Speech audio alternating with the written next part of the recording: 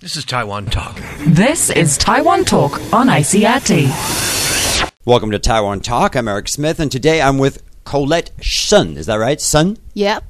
You are the Vice General Manager of Media Sphere Communications Company, and you guys do a lot of exhibitions in Taiwan. Yes, in the past 2 decades. I think you guys also did the Pulitzer Prize winning photographs exhibition. Yeah, in the early of this year. At the same time, we got at least 3 or 4 exhibitions going on at the same time in whole Taiwan. Right. Yeah. But today we're talking about something really unique. A real mammoth is coming to Taiwan. Yeah. Naturally, it is not alive. But it looks like alive. It does, huh? Yes. You can still see her hair, skin, bones, and of course you won't be able to see her bones. But the scientists in the Russian, they took out her scalp from her body, and then they do the science research in the March, and then they took out the scalp, so you will be able to see the real mammoth. We call her Yuga. And her skull will be outside of her body. Is the brain still intact? Yes, but they already took it out and they put it in the Moscow because they are going to do some research. You know, right now we are thinking about maybe we should call it. Probably sooner you will be able to see a live mammoth because the scientists in the Russian and the Japan, according to my information, they are trying to. Colonize, recreate mammoths. Yes. So why would they want to do that? Just out of curiosity, what would be the point? Just because it's cool? I think so. Or they try to recreate, the scenario back to the 400,000 years ago, and they want to look the real mammoths they running or they living in our modern world. So this mammoth, the Yucca, is approximately 400,000 years old. Yes, according to the scientific research. Yeah, and she is 10 years old, and of course she is a female. And when they discovered it at 2010, it's completely without any damage. I mean, from his outfit outlook. The outer body was completely preserved. Yes, and they still can find the bones and the brain, as we talk about, the brain tissues and the hairs, and almost so far it's the most completed mammoth reserved by the in Siberia. So it was found in what they call permafrost, right? Yes, permafrost, yes. So what's the theory about how she died? She just sort of wandered into a swamp or something and got stuck, and do they have an idea of? According to this, the scientists, the Academy of Science of the Republic of Saha, they say it probably just hungry because during that time it probably the whole world is like a cooler, and so they cannot those giant animals, they cannot find another food to feed themselves up, and they don't will be able to get a warmer place. So probably that's the most popular theory about the death of the cause for the mammoth. Died of starvation. Yes. I see. Yep. I stand for that theory. Okay. Okay, so they found this mammoth. Then what? They carved it out of the ice in a block of ice. Yes, put it on the back of a truck and took it to the local capital, or it pretty much like the story because there has mammoth hunters in the Siberia area, especially in the Republic of Saha. So every summer, that's only maybe less 2 months because the weather in the Arctic is quite unstable. So those mammoth hunters, they went to the Arctic to find if they can see any. Their first target is the mammoth ivory.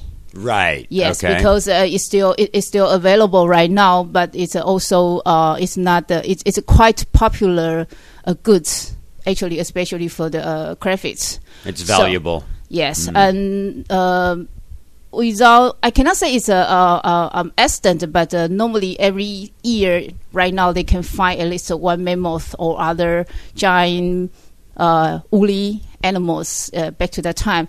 So I think the story is quite simple. That's in the summer of the 2010. Her mammoth hunters, they just she went to the somewhere in the I say that place is Yokagir. There has a community called Yokagir. The hunters went to the area and just find out there's probably the ivory on it, and then they discovered the yoga. Yeah, and then of course they called a scientist in the Academy of Science, and then they took it back to the institution and they reserve it, they cleaned it up and do some research. And in the 2013, they decided to launch it, start from Japan, and Taiwan will be the second stop all over the world. Thanks for listening to Taiwan Talk. I'm Eric Smith reporting for ICRT. Tune in tomorrow for more info on the upcoming Mammoth exhibition. This is Taiwan Talk. This is Taiwan Talk on ICRT. I'm Eric Smith, and this is Taiwan Talk. Today I'm speaking again with Colette Shen, the director of a group that has staged some very interesting and impressive exhibitions across Taiwan over the past few decades. This coming Saturday, their company will be opening a display at the Chiang Kai-shek Memorial Hall featuring a woolly mammoth dug up from the Siberian permafrost in 2010. I asked Ms. Shen about the logistics of moving such a rare and delicate creature. How do the scientists preserve the frozen remains of an animal? You have to keep it pretty cool, right? Yes, it's really, really cool. It's the first time I saw yoga in the last summer. I went to the Yakutsk, the capital of the Republic of Saha, and they put it into the a container, but they already modify it into a cooler, a refrigerator. Yes, yeah. And the temperature is always under 15 degrees Celsius. 零下15度. Yes, 零下15度. And during the transportation, the temperature were even lower, minus 20 degrees Celsius, because as you know very well, the yoga was preserved in the permafrost. And so the scientists have to keep it in the same degree to keep it just like the 4,000 years, the 400,000 years ago. So that's the only way to keep the yoga still look like what it was before. So when they fly this mammoth from Japan to Taiwan or wherever, do they need some sort of special plane, or can you use an ordinary 747, or what's the deal? Okay, because it's way too big. Even though she's only 10 years old, but it's a mammoth, so it's pretty heavy. It's over I think almost 200 kilograms. 200 kilo or 2,000 kilograms. 200. 200公斤. Yeah. 她只有10岁. So she's not an adult mammoth. Okay, so only 200 kilos. Yeah, it's just a small kid, 10 years, little girl, something like that. So how tall is it?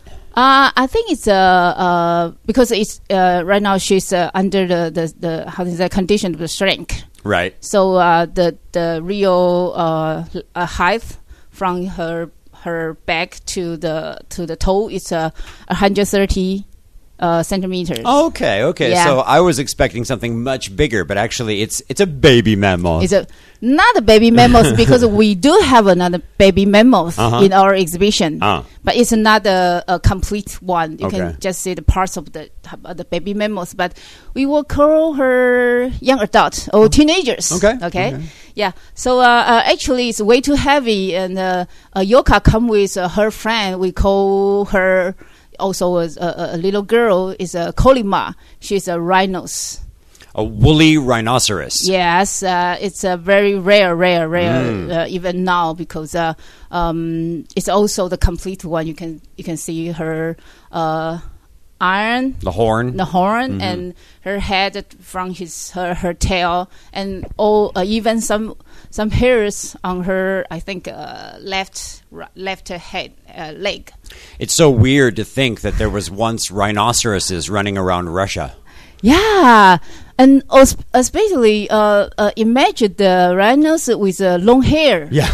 It's a pretty weird bizarre and cool, right? Yes. So I invite everybody come to the Chiang Kai-shek Memorial Hall to see those two real giant ancient mammoths and animals. Okay, Yeah. so you mentioned that the exhibit is at the Chiang Kai-shek Memorial Hall. When does it start? It starts on the 16th of the November to the next March 2nd.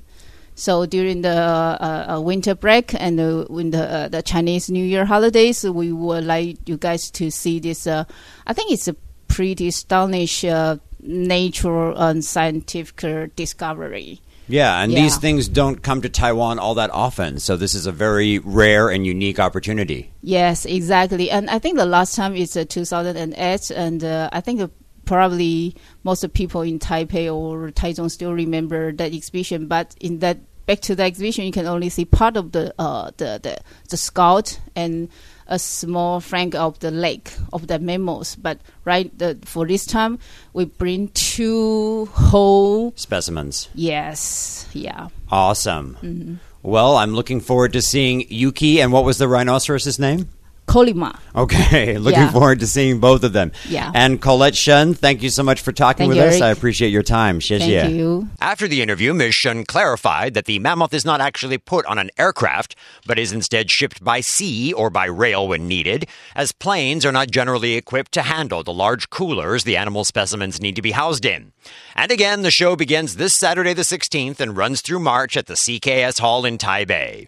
Thanks for tuning in. I'm Eric Smith reporting for Taiwan Talk.